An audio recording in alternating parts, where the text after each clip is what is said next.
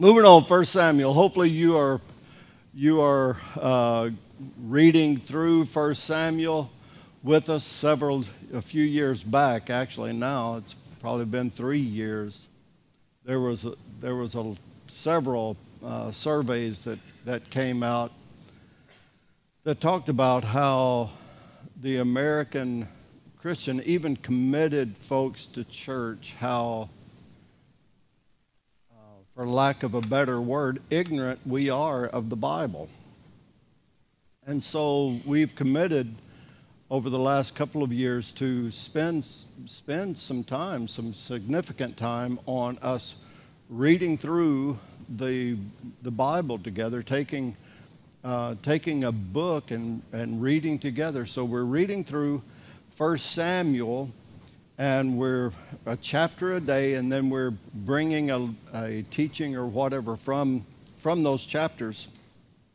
Just a quick review, and you can pull out your notes, and there's a place online as well for those who would like to follow along there.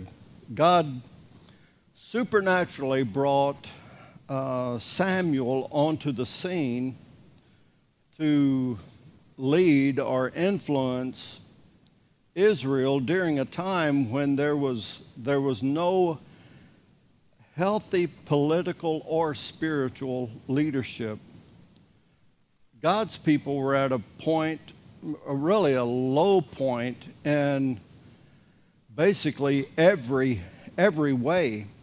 They were apathetic spiritually, and the culture at that point was inside and outside. The church was chaotic.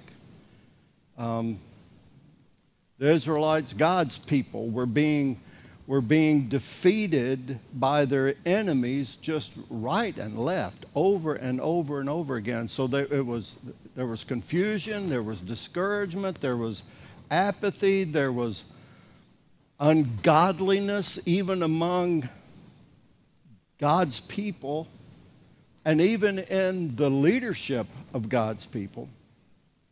So Samuel was used by God to bring Israel into an extended time of victory and revival and peace.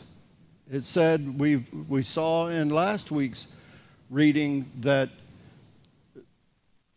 as he got older, up until 80 years old, that before he came onto the scene, they were constantly being hit with their enemies coming against them and defeating them and beating them down constantly. And yet Samuel comes in and starts influencing them, and it says that he brought them to a place where those enemies that were constantly coming against them, all of a sudden they were winning battles and bringing a peacetime.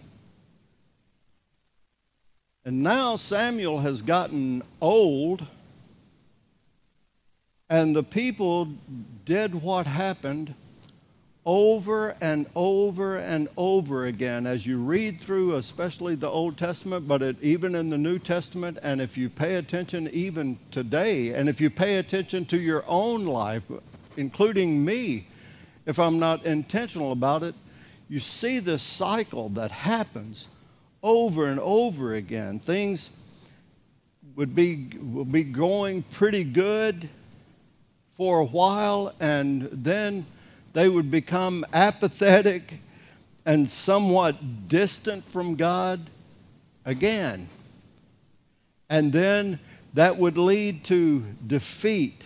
So it's a cycle that's seen over and over again with the Israelites. Reading in the Old Testament, God delivers and blesses them, and then they get apathetic, then they become distant from God, and then they rebel against God, and which leads them to a very difficult place with a lot of pain and with a lot of hardship and a lot of confusion. And then they cry out to God and ask Him to forgive, and they repent, and then God brings somebody to lead them back to a place of revival and blessing and peace and prosperity, and then they get apathetic toward God, distant before God, rebellious against God.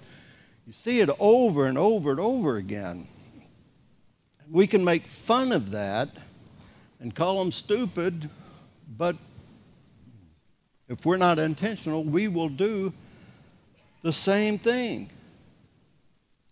So we come to a time now in this reading this week and the end of last week's reading where the Israelites have had this extended time of peace and blessing, and now Samuel is old, and they're beginning this cycle again. They've become tired of being different from everybody else around them. All the other nations had kings to lead them. And up to this point in history, the Israelites never had an earthly king. They were led by the King of Kings. And God would raise up and anoint a prophet, a priest, or a judge to bring direction, correction, deliverance when it was needed. But now, the people decided that they wanted to be more like everybody else and have a king just like all the other nations. And all of a sudden, God wasn't happy about it, and Samuel was very disappointed, and it hurt his feelings. And this was actually in chapter 8 where God told Samuel to give them what they asked for. Sometimes God gives us what we ask for, even whenever it's not His perfect will, just because we constantly think that's what we want. And He lets us find out, goes ahead and gives it to us, and we find out that's not what we really, it's not what we really wanted. And He told Samuel, and it's a really important point for any of us to take on, that He told Samuel, He said, they haven't rejected you as the prophet, they've rejected me as their king. And God told Samuel to anoint Saul as Israel's first king. If you'll remember at the overview that we gave, part 1, there were 3 main characters that were points of focus throughout this book. You had Samuel, you had Saul, who became the first king of Israel, and then David will come into the picture as well. And it's interesting how, especially in the Old Testament, how names were descriptive and sometimes prophetic. Because the name Saul or Shaul means asked for or prayed for. Isn't that interesting?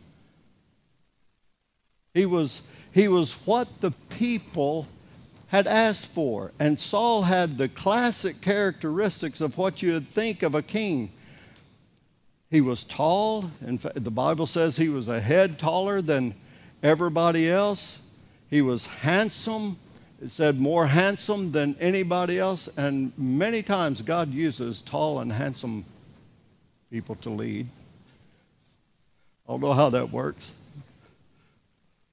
Another dad joke. I appreciate y'all kind of jumping in there with me a little bit.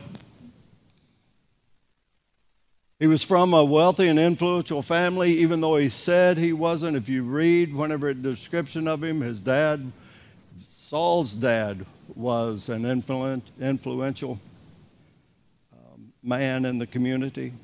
And he was a reluctant leader. They had to really urge him to take this position. Okay, so that leads us up to this week's reading of chapters 11 through 15, and it begins with Israel's first battle after Saul had been anointed king.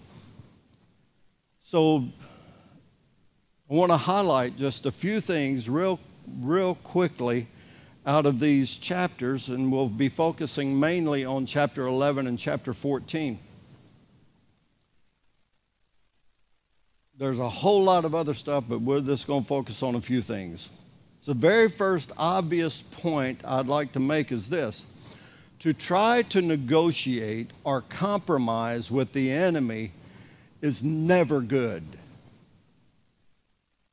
To try to negotiate or compromise with the enemy is never good. Look at 1 Samuel chapter 11, verses 1 and 2. About a month later, this is a month later is a month after Saul was anointed king. So this is his first major challenge. King Nahash of Ammon led his army against the Israelites' town of Jabesh Gilead, but all the citizens of Jabesh asked for peace. So they're coming, they're timid, and they start trying to negotiate, saying, "Make a treaty with us, and we will be your servants," they pleaded. Verse 2, "All right," Nahash said, "but only on one condition." And look at this condition, because it's never good to try to negotiate or compromise with the enemy. "I will gouge out the right eye of every one of you as a disgrace to all Israel." Wow. Again, many times the meaning of Old Testament names in the Old Testament meant something. And Nahash, that name meant serpent or snake. Isn't that interesting? So they were negotiating with the serpent. Let me give you just a few things about whenever you start trying to negotiate with your enemy, the enemy of your soul, your spiritual enemy, and it's not flesh and blood, it is the serpent. The enemy actively works against our ability to see things clearly. He will poke an eye out. I promise you that. And brings deception into your life. The enemy actively works against our ability to effectively fight against him. He even said, "I want to make you a disgrace. I want to make you feel shame. I want to make you feel like you're lower instead of higher. I want to make you feel like you can't fight. I want you to be ashamed, doubtful, fearful, weak, discouraged, and feel hopeless." That will always happen whenever you start trying to negotiate with the enemy of your soul. And whenever Nahash came and said, "I'm going to pluck it," you say, why did he go specifically say for the right eye? Well, he didn't want him to see clearly. And he didn't want them to be able to fight, because they would hold the sword up with their left hand and then fight with their right. So they're covering up like this to where it makes it very difficult for them to fight without bringing their head completely out from behind the shield. So he wants to deceive, disgrace, and then the enemy actively works to ultimately dominate our lives. He wants to do whatever, and if it can just be one step to get you to a place to be able to be dominated so that he can destroy you. New Testament says the enemy comes to steal. Jesus said, to steal, kill, and destroy.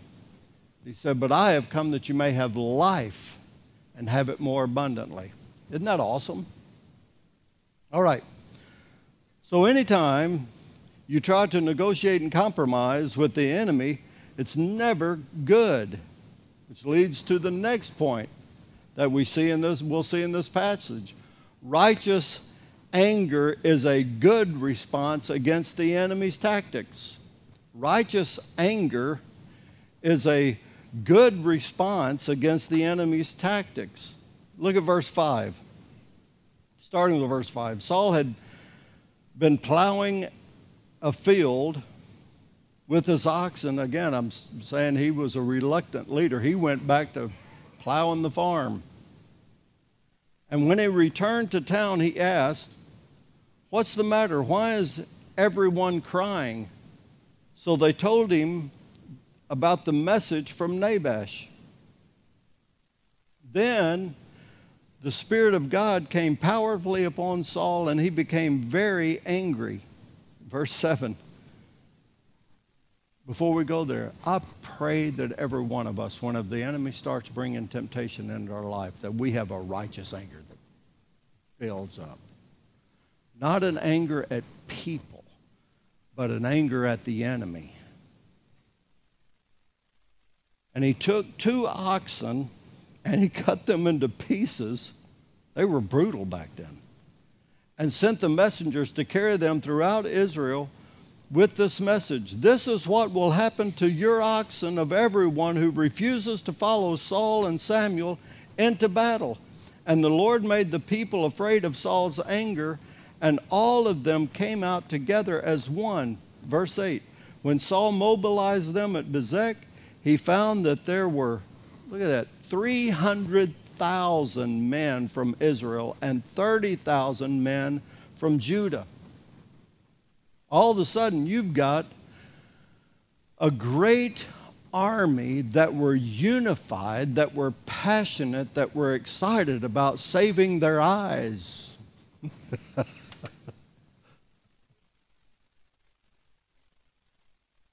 And it goes on to say, we're not going to read all of these, but it goes on to say that Saul came up with a great surprise attack, and they slaughtered the enemy.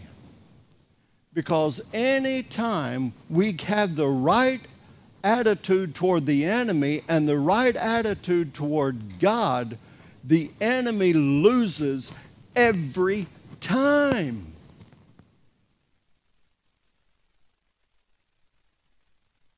Saul led them to a great victory, and his leadership was solidified at that point. In fact, we see that there were some who weren't in agreement with him becoming king, and they were bad-mouthing him and all of this, saying they weren't going to lead, and then they had this victory. And these others that were following now started talking and saying, "Where are those that were saying he wasn't a good leader? We need to go ahead and slaughter them. While we're in the business of slaughtering, let's just go ahead and slaughter them too." And Saul said, "No, we're not going to do that. We're going to forgive." Another principle as far as your attitude toward the enemy of your soul and how we should approach the people of God and anybody else. Keep our hearts soft and protected from bitterness toward people. So he had a great beginning as king. And it's important to have a great beginning. But it's even more important to have a great ending. It's good to start well, but you need to finish well. In fact, you can have a real difficult start. And you can even have a real difficult past the start. But the awesome thing about God, and something that we need to focus on, is that we can still finish well if we will just focus on finishing well instead of focusing on our difficult start.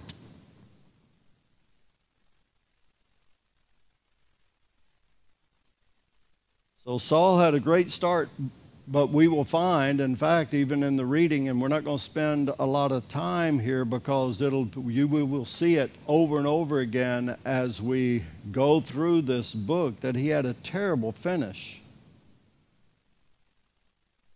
And we see one of Saul's first failures just 2 chapters later, within 3 years. within 3 years, you could see that he didn't look like he was going to finish well.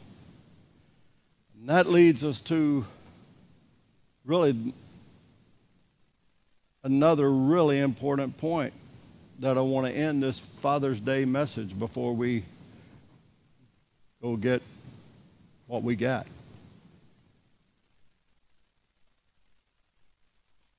It kind of ties into the Father's Day. Your earthly father's victories and failures do not prevent or ensure your personal victories or failures.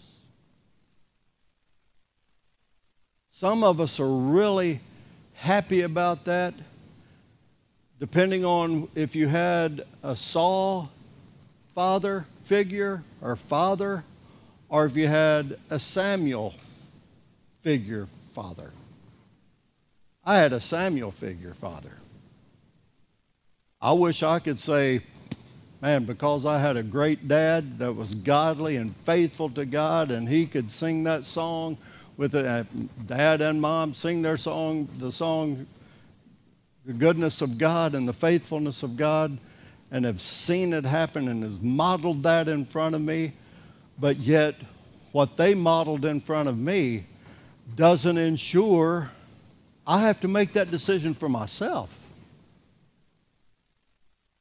And at the same time, you may have had a Saul figure as a father that was not faithful, that may have been absent, that may have been a terrible example, but that doesn't mean that you're locked in and you're destined to run the same cycle as what your father did. Praise God for that. And we see it here. Saul had a son named Jonathan, and he was full of faith, and he was humble. And unlike his dad, he never lost his faith, and he never lost his humility. He became best friends with David, and their connection shouldn't be surprising because they had some of the same type of faith for God. It was alike. And you see it in chapter 14 that we read this week. The Philistines again began threatening Israel.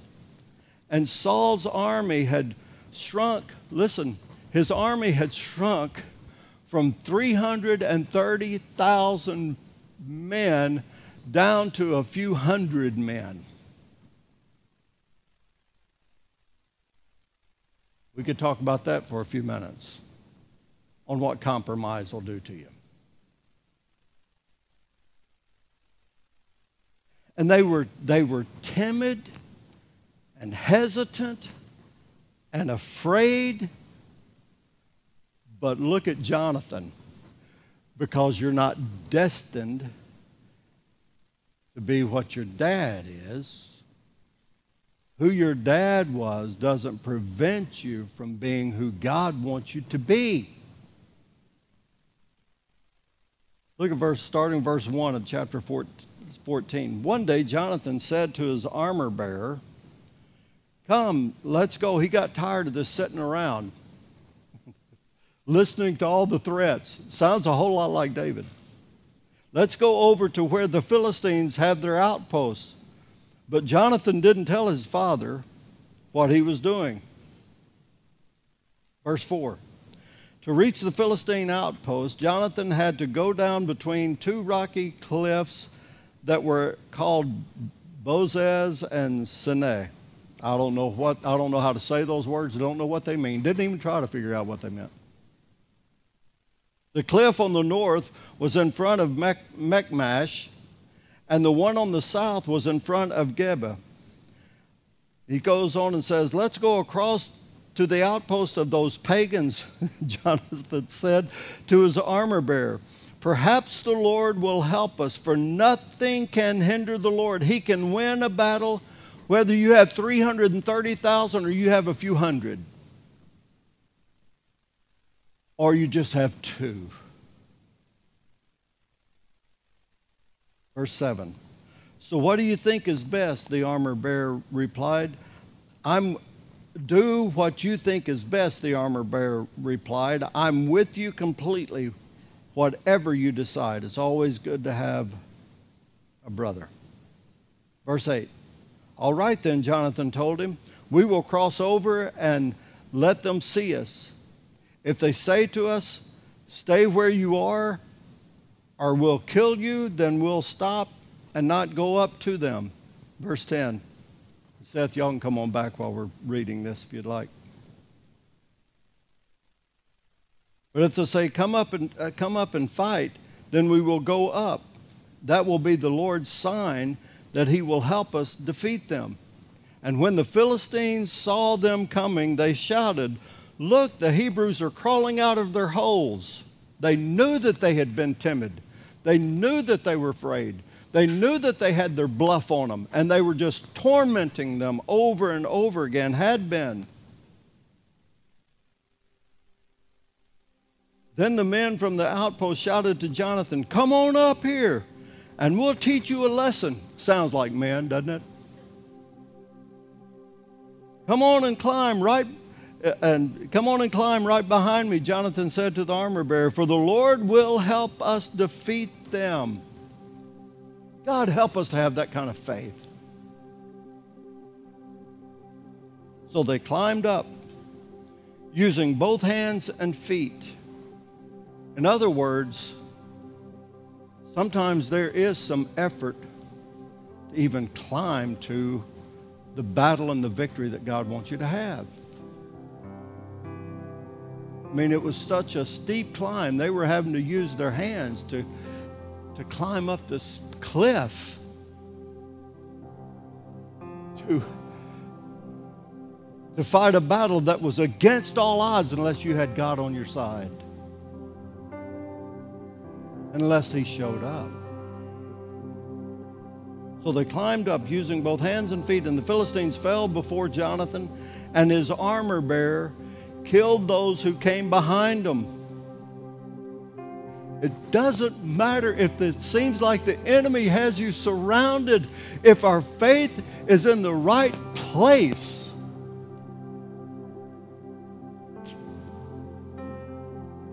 verse 14. They killed some 20 men in all, and their bodies were scattered over about half an acre. And suddenly, panic broke out in the Philistine army, both in the camp and in the field, including even the outposts and raiding parties. And just then, God showed up again, and an earthquake struck. And everyone was terrified. And then all of a sudden, revival hit the rest of those timid folks, and they did come out of the holes. And Saul came in, and they were ready. They were chasing folks down at that point, because people are looking for people who have faith in God.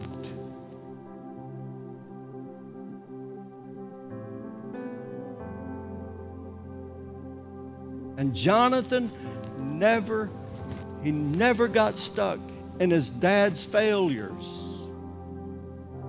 You see it over and over again throughout his life. He didn't get stuck in his dad's failures.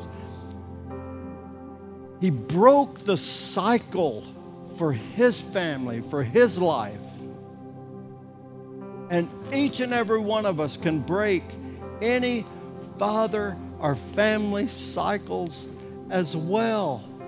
Don't allow yourself to get caught up in the victim mentality that is so prevalent today, to where we blame everybody for this, that, and the other. And man, it was my dad's fault. It was my mama's fault. It was my brother's fault. It was my teacher's fault. It was somebody else's fault. It was anybody's fault, but not my fault. Don't get caught up with that. Forgive.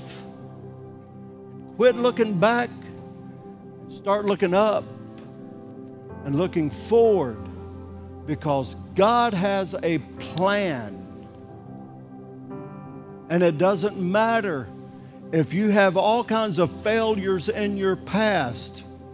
Go ahead and get your feet and your hands to work and climbing up the mountain to win the battles that God has for you, because that is His plan, is for you to win your battles. And He will empower us to do it.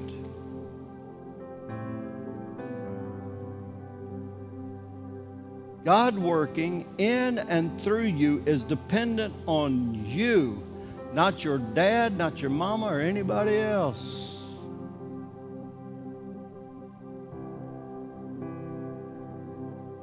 But the flip side of that is true as well.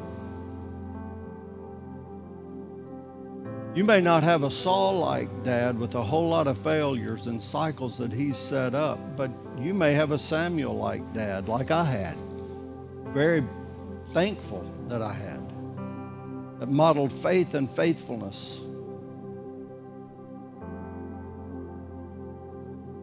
You still have to work out your own salvation with fear and trembling.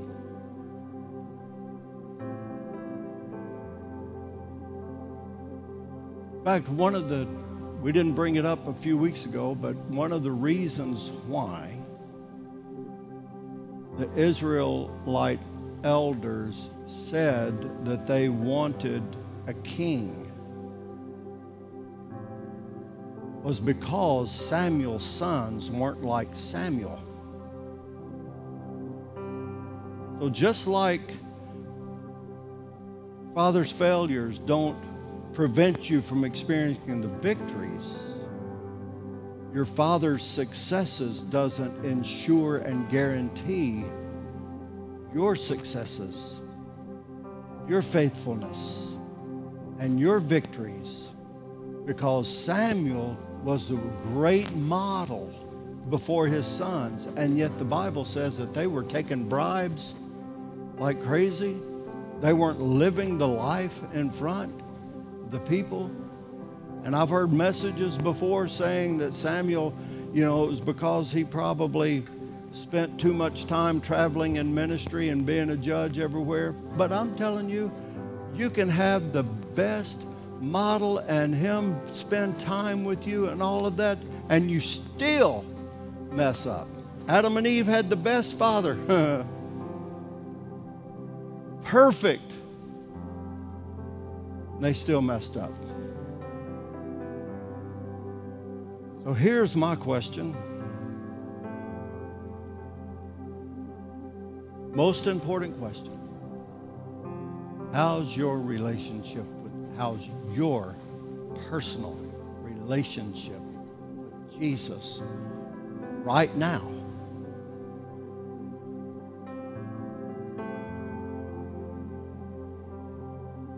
Maybe you started real well. You're starting to get apathetic. I want to encourage you. Make the decision today that I'm not going to compromise or negotiate with the enemy any longer, because I know that's going to lead down to a bad, bad path. Maybe you've had a whole bunch of failures already. You started well, and right now you have messed up. We don't have to be discouraged on either side. All we have to do is say, Lord, now, right now, I'm making a fresh surrender, and I'm declaring my desire to be yours, and I want you to work in me so that I can win the battles that you have for me to live in this life against the enemy, so that I can inspire and lead and model and bring passion to all those around me.